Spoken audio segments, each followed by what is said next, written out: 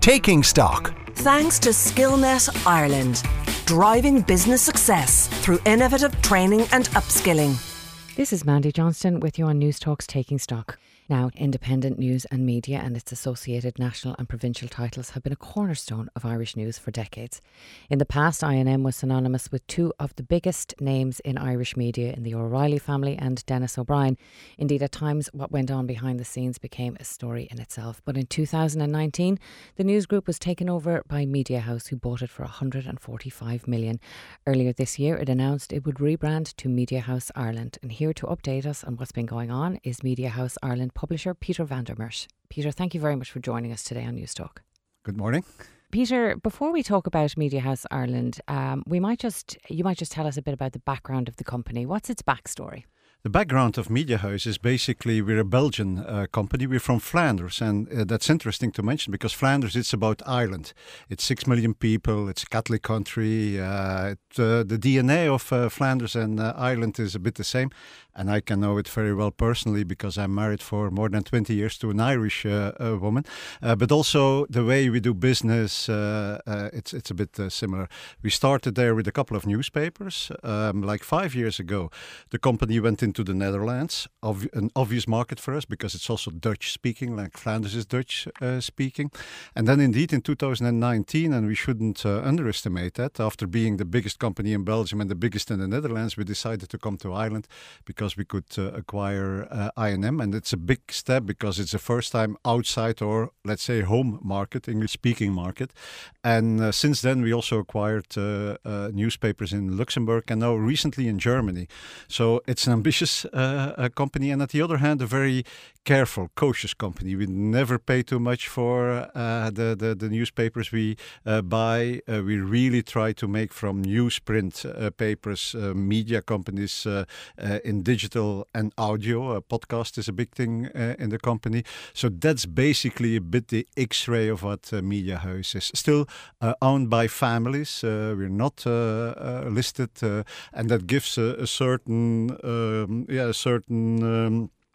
foundation in the company, which makes us, I think, quite strong because these families really believe in journalism and what we're doing.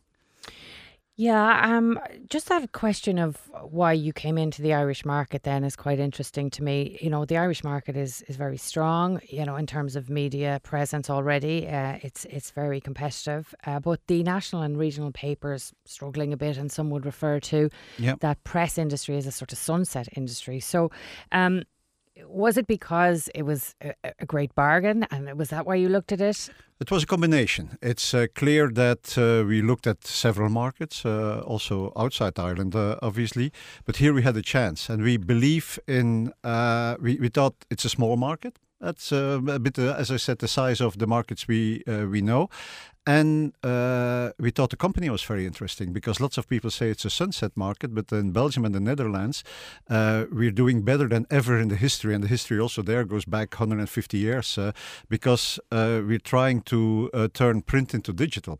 And there it works very well. And here we saw a market, at least the company, I&M, which was maybe strong in print, but was not strong at all in digital and did not really have a strategy in digital.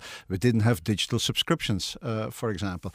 So we thought with the knowledge we have and with the experience we have in Belgium and the Netherlands, we can try to bring it to Ireland and try to develop here, even if there's lots of difference, obviously, with the markets we know, but try to develop the company here. And it's true. It's a busy market. We're amazed that the power of RTE is so big here.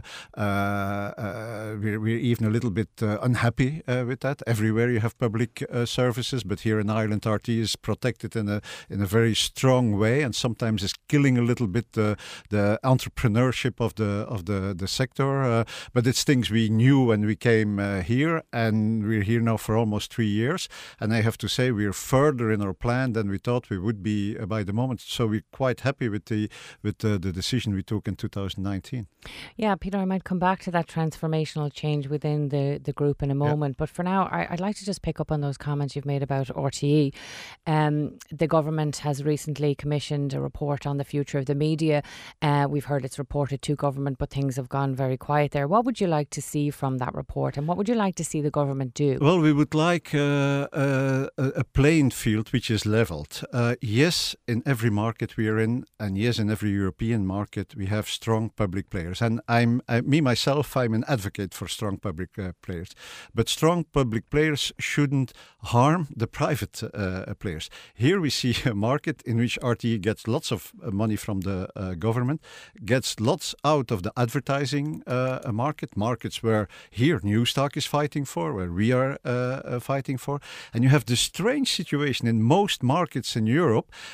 People kind of start in public services, and when they really want to make money, they go to private players. Here in Ireland, it's people start with private players. When they really want to make money, they go to RTE. And this shows that market is not functioning as it should. And so we hope from that report, and we collaborated, and we're really hopeful that the government tries not to be a government of RTE, and that the Minister of Media is not the Minister of RTE, but the Minister of Media, in which we create a level playing field in which Newstalk, The Independent, RTE can have their role. Now we see an RTE which basically is saying we want to do everything, we want more money for it, and we want that money to come from the taxpayer and from the market. And basically, we don't care what's happening with the sector. And so, in that sense, we hope that the government brings some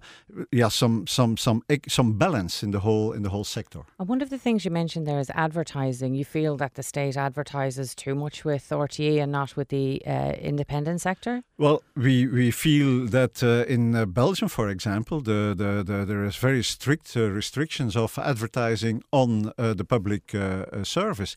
Here, for people like me, and when you come to when you're born in Ireland, you don't see it anymore.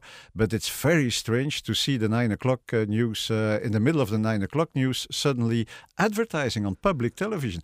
Public television shouldn't do these things. Public television should probably be paid for by the taxpayer, and then leave the advertising market to the private players. Things like that are being done in Europe. I hope that the Commission listened to clearly things which we have been saying. And let's see now. We don't want support as such. We don't want money. We don't hold our hand up as Mediahuis Ireland to the government, say, give us money to make our newspapers. No, we really believe in a fair market. We will play in that market, but the market indeed should be a market in which you're not hindered by what the government and the public player is trying to do. One of the other things you mentioned there is about talent. Do you find that it's a problem for you acquiring talent? You know, you're training people and then they're going to RTE. Is that what you mean? Yeah, in some cases it happens. I have to say that's a little bit the name of the game. But indeed, sometimes it's frustrating in general to see for talent, but also, for example, for our websites, we're investing lots of money and energy in the websites, and then you see RTE doing with more money and more people which are being paid better than we can pay, doing basically what we are trying to do. And there you think, okay, there is something wrong here, and let's hope that that commission, which I think did a serious job. Let's hope indeed that the results of that job are indeed trying to create in Ireland a healthy market for public players because once again they should be there, but also for private players. Peter, do you have a time scale on when we might see that commission report coming out? I heard that it would be by the end of the year. No, we are the end of the year, so I hope it's every day, and we're really waiting for it with lots of expectations. Okay, we might return to that in the weeks ahead if it is published with you. Can I just come back to your own business model for a second? I read in an interview with you from July of 2020 where you said, and I quote, "We love print, but we believe that digital is the future. I still think we do not realise here in Ireland how quickly print will disappear year, and how radical we must become in becoming digital, end quote. Is that still your view? And if it is, how long do you think you'll be printing the Irish Independent 7 days a week? Is it destined to become a much I still believe, obviously, that digital is the future, and we shouldn't forget print. We still have a Sunday Independent today, more than 500,000 Irish people are reading the Sunday Independent. That's quite something. 500,000 people are reading the Sunday Independent. Almost 503 million people are reading today the paper copy of the Sunday World, 2 of our papers. So this is very strong, and print will stay there. That's the belief of our group, definitely on Saturdays and Sundays. We know how it works at the table, at the breakfast with your partner. You have the papers with all the supplements and the coffee and the croissants. It's a wonderful experience. During the week, if you take the Dart, how many people are reading the newspaper? Not anymore. You see people reading their phones, and hopefully they're reading news on their phones. They're reading our websites. Some of them are paying for these websites, are taking subscriptions on it. So the name of the game is indeed to keep print as long as possible and as long as people want it, because I'm not so much interested in print or digital. I'm interested in journalism, and we want to bring the journalism there where the people want it. For centuries they wanted it on paper. Now definitely the people under 45, 50, they want it on their mobile phones, and in the weekend in paper. They want it more and more in podcasts. That's why we're developing also audio and podcasts. So we really have to balance that whole transition, and in the end, and how long it is, the 7 days a week paper, I can't say. At a certain moment, we made plans in the Netherlands that maybe by 2025 some of our papers wouldn't be printed anymore Monday, Friday. It's clear that print is more resilient than sometimes we think. But somewhere at the end of the road, paper will disappear definitely for Monday, Friday, and will be replaced by digital. Once again, on Saturday and Sunday, we really believe in print. And do you see a timescale similar for here for 2025? I don't think so. I think when we see how strong the paper market is here, also during the week, the Independent during the week, again, it's hundreds of thousands of readers still reading the paper on print, and we have to value these readers. And as long as the demand is there, we will print. Obviously, we would be stupid not to do it. But it's clear that there is a pressure on that market, and that it's a market in which more and more people switch to digital subscriptions. Before we move to the digital subscriptions and examining those numbers, is there a difference between the regional titles and what happens in the national press when it comes to the printed physical paper? That's a good question. Our experience, we have strong regional titles. We have the Kerryman, we have the Sligo Champion, the Wexford People, part of the group, very strong 10 or 11 regionals. And the regionals are more resilient in print than nationals. They're very close to the people, literally very close to the people. We saw it during COVID that lots of these regionals really went up in the number of copy sales, and that's good to see. It shows that local journalism, and we sometimes underestimate it everywhere. In Paris, local journalism in the rest of France is underestimated, and in Amsterdam, local journalism in the rest of the Netherlands. Also here in Dublin, we sometimes underestimate the power of our local papers, be it in Kerry, Wexford or Sligo. And when you see these numbers, you see how strong these numbers are being kept up, and there indeed how many hundred thousands of people also in Ireland are really linked to their local paper. There is a huge tradition in Ireland of having that regional paper Definitely. in your house, and it hangs around the house for a week. You know, you pick it up, and similar to a Sunday newspaper, That's it. You're constantly dipping That's in it. and And out with of it. lots of this journalism in these papers, you don't win big Pulitzer Prizes, but they're crucial for these people, because it's about very concrete things. It's about a bridge which doesn't function anymore, or there is no electricity, or the local GAA, which is so important in the lives of people. So in that sense, I'm a big believer in local journalism, and I admire these people doing it and being very close to their readers and advertisers, because let's not forget, also for advertisers, these local papers are very, very important forms to get their clients, Yeah. to talk, to get their message to their clients. Yeah, and they've been a great support support, I think, to local newspapers during COVID-19, which they have been very important in getting out the local news. And definitely, and getting out the messages. And so in that sense, COVID and the whole crisis in COVID showed again how important that local news coverage and local news operations, how important they are. Peter, you've talked about digital subscribers and independent news and media were very late coming to this digital model, weren't they? Yeah. So could you just talk to me about your strategy around digital? What were you aiming for and where is it at now?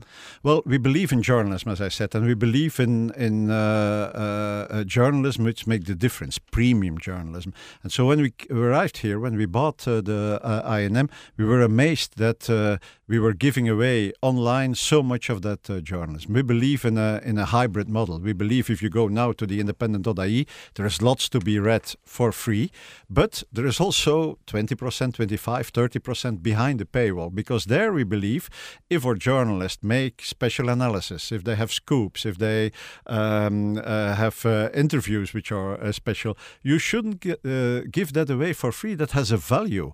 And that's why we started in February of 2020. So almost 2 years ago, we launched a subscription on independent.ie.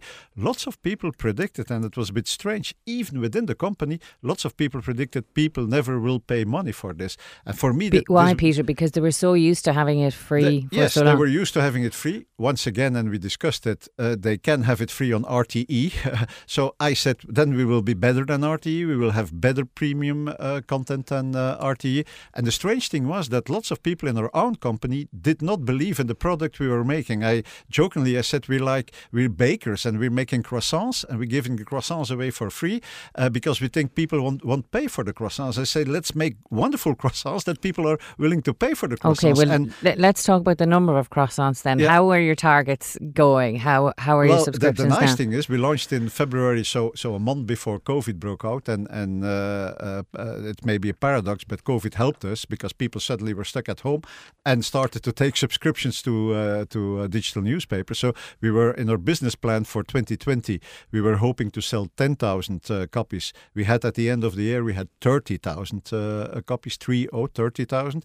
And now we are almost 1 year later, we will end the year at between 45 and 50,000 copies. So it's really a big success. It shows indeed that if you make good journalism, people, of course, are interested in paying for it. And once again, we have been helped by the COVID crisis, and now it's up to us to make sure that we do good journalism about all kind of other things, so that people stick to their subscriptions or that more people take a subscription. Speaking of your growth then, you've recently launched a Northern Ireland edition of the Sunday Independent. Can you talk to me about the strategy behind that? What's your thinking there? Yes. Well, the strange thing there also, we have two papers in the north, two tabloid papers. We have Sunday Live there and we have Sunday World North there. Together they're selling around 50,000 copies every Sunday. And we didn't have an own Northern Irish version of our main newspaper, the biggest newspaper in Ireland, biggest selling newspaper in Ireland is the Sunday Independent. There we have one edition. And obviously some of these papers were being bought in the north. We had about 5,000 people in the north buying the Sunday Independent. But we said, why shouldn't we make an own Northern Irish version of it? We have two tabloid papers for the north. Obviously in Northern Ireland they also have the British papers. But we thought we can develop all journalism in the north. Once again, we really believe in journalism. Once again, my wife being from Tyrone and me knowing the north quite well for the last 25 years, I thought, why shouldn't we develop the Sunday Independent in Northern Ireland?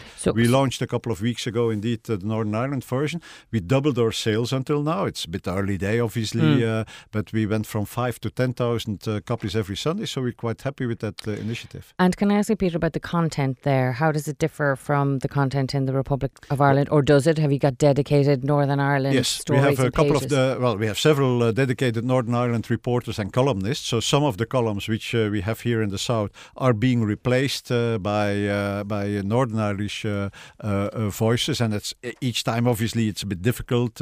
What will we replace? What will we not give? Which is in the south, so it's a bit balancing act. It's also, as I say, early days, so we have to develop it. But obviously, we want to make more journalism about Northern Ireland in that Northern Irish version with the small staff we have there, and which we hope to develop in the next year. So, in terms of competition here in Ireland, whether it's north or south, who do you see as your biggest, I suppose, competitors? Is it the traditional print media? Is it a combination, or is it online platforms? Yeah, we always say the biggest competitor is time. Are people spending time with your medium, or are they watching Netflix, or going out and swim with their children, or whatever? So the biggest competitor is time. In traditional terms, obviously, since we're more and more in the digital space, every digital player is a competitor, and that's as well Newstalk as RTE, as the Irish Times, and definitely also the British paper. So in that sense, the game is being played harder in a digital world than it used to be. I'm old enough to remember the pre-digital times. Now every player in the world, if you want a wonderful story about Jeffrey Epstein, well, you can read that story on The Guardian, you can read it in the New York Times, you can read it on RTE, so we better have the best one. And that's one side of it from your perspective, but advertising is another one. That's it, advertising, and that's why we're sometimes a little bit agitated, I realize, about RTE, that we say, look, we have to get money out of the market to produce that journalism. We believe in journalists, but journalists wants to be paid at the end of the month. We pay them with the income from the readers and the income of the advertisers. So it's a hard game. Once again, we're not complaining. The year 2021 is almost over. We end the year with a very beautiful result again. So we're a healthy company, but we have to be we have to work very, very hard to do that. What's your plans for the company going forward? Has COVID-19 changed your future plans for Ireland in any way? Not really. It speeded up some plans, and in the good sense, or in the one sense and the other sense. In the sense that print during the weekend during COVID was sold more than ever, so it shows the importance of our print products in the weekend. Hence, our initiative in the North on Sunday too. It also speeded up the whole digitalization of the company. I talked about the subscriptions. So in that sense, probably during that 18 months of COVID, we had an evolution of what in normal circumstances would have taken probably 5 years. And in that sense, it put the company under pressure, because it's a transformation process. And we all know transformations are sometimes difficult. People have to work, behave in another way. Working at home is much more difficult than working together in a newsroom, and we managed to do it from home. So in that sense, it speeded up things. Can I pick up on that? So newsrooms have invariably changed quite considerably in COVID-19. Yeah. How's that worked for you? Do you see returning to a newsroom that we might have known in the past, or do you think there's a more hybrid model coming? I think we all are thinking how the hybrid model will work. The strange thing was, if you would have said the 16th of March of 2020, can you work from home and make your newspapers from home? Everybody would have said not a chance. And 2 days later, we made all our papers from home, and it worked well. And were you able to do that? And I have to say, I admire lots of people, sometimes in difficult circumstances, with 3 children and their dog on their lap, being in meetings and writing articles and things like that. So it worked well. It's now more difficult to come back to the office, because being in the office and being alone doesn't help. All together in the office is not possible yet. So we all are thinking about what's now the best way to make sure that people can work a couple of days in the week at home, and it's clearly what they want, and where lots of them are most productive, but not losing the social fabric of being in the newsroom and brainstorming, having coffee together, making jokes together, going to the bar together, to the pub together to have a beer, because that's all crucial for what we do. Well, you just mentioned your office is there. You've got lovely office space down in Talbot Street. Do you see you changing your footprint to become a smaller operation? Yeah, well, we're in the first place, we want to stay in Talbot Street. And because I have to say, I fell in love with Talbot Street, strangely enough. I wrote a column not so long ago to say if Talbot Street would change, that UNESCO should come in and save Talbot Street with all its strange people in the street. And sometimes it's a bit dangerous and a bit uneasy, but it's a wonderful street and we belong to Talbot Street. But we're in the midst of changing the building. Indeed, to make sure that when people come in, that there's more meeting spaces, so that we're kind of preparing the building so that the building also will be a part of that hybrid working. Less offices as such, less desks, but more spaces where people can meet, can brainstorm, can sit together. And I think that for lots of companies in the future, this will be one part of the hybrid working. When people come in, how do we make sure that then they not sit behind their desk and do what they could do at home, but that they're talking to each other, that they're meeting, that they're interacting with each other. So Peter, you know all about the tensions between the Flemish and French-speaking communities in Belgium. You've worked in Brussels, the headquarters of the EU. How much did you appreciate that the island of Ireland could be affected by Brexit before you came here? Yes, I definitely followed it very, very closely. And obviously, as a person, but also as a company, we're worried about it. Not in the last place because we have a newspaper in the north. We have the Belfast Telegraph is part of our group, is in the UK, is in a non-European or a non-EU UK at the moment. So we had to follow that very closely. I have to say, like most of Irish people, I think, I'm in a very positive way surprised by the way that the European Union supported Ireland, and that indeed the border on this, or the possible border which would emerge again on this island of Ireland, became one of the three most important issues during the Brexit negotiations. It's clear that Ireland belongs, I think, to the EU. It's clear that the situation of Ireland with the United Kingdom, which left the EU, became more difficult, and at the other hand, maybe even more gives more possibilities for Ireland. So it's early days. We have to see what happens now in the north with the protocol, with the tensions there. It's clear that the whole of Europe, and don't underestimate. Obviously, I still have lots of contacts in Amsterdam and Brussels. How many people are almost every week asking how Ireland is now with the protocol, with these. So the eyes of Europe are still on Ireland and the Brexit, and it's very important, I think, for Ireland to realise that. So you know a great deal about Ireland because your wife is from here. Is there anything that has surprised you about Ireland, the good or the bad? Well, I knew Ireland, of course, very well because of my wife and my Irish son. And what I said professionally, the situation of the public service was, but we discussed that. One of the things which sometimes surprises me more in general about Irish is that Irish think the whole time that they're very special, that they think only in Ireland this can happen. Only in Ireland we can have situations that people try to avoid taxes. Only we Irish, we come too late for meetings. And then you think, no, you're not special at all. It's also in Belgium, it's also in the Netherlands, it's also in France, it's also in America. So sometimes the Irish are less special than they think themselves. This being said, I love the Irish people. It's a wonderful, but that's what I said in the beginning, the DNA of Flemish people. I'm indeed born in Bruges. The DNA of Flemish people and the DNA of Irish people is very close to each other. It's a bit the DNA of people who say, don't talk too much about what you're doing. Try to do it. Be humble. Don't think you will conquer the world, but try to conquer the world without saying it. It's a bit that feeling, and that's why it's very nice also as a company to be here, and as a publisher to get the possibility to live and work here. Okay, we will leave it there. That's a fascinating insight to what might lie ahead for your company and also for us as readers and consumers. That's Peter van der Merch from Media House Ireland. Thank you, Peter, for joining us today on News Talk.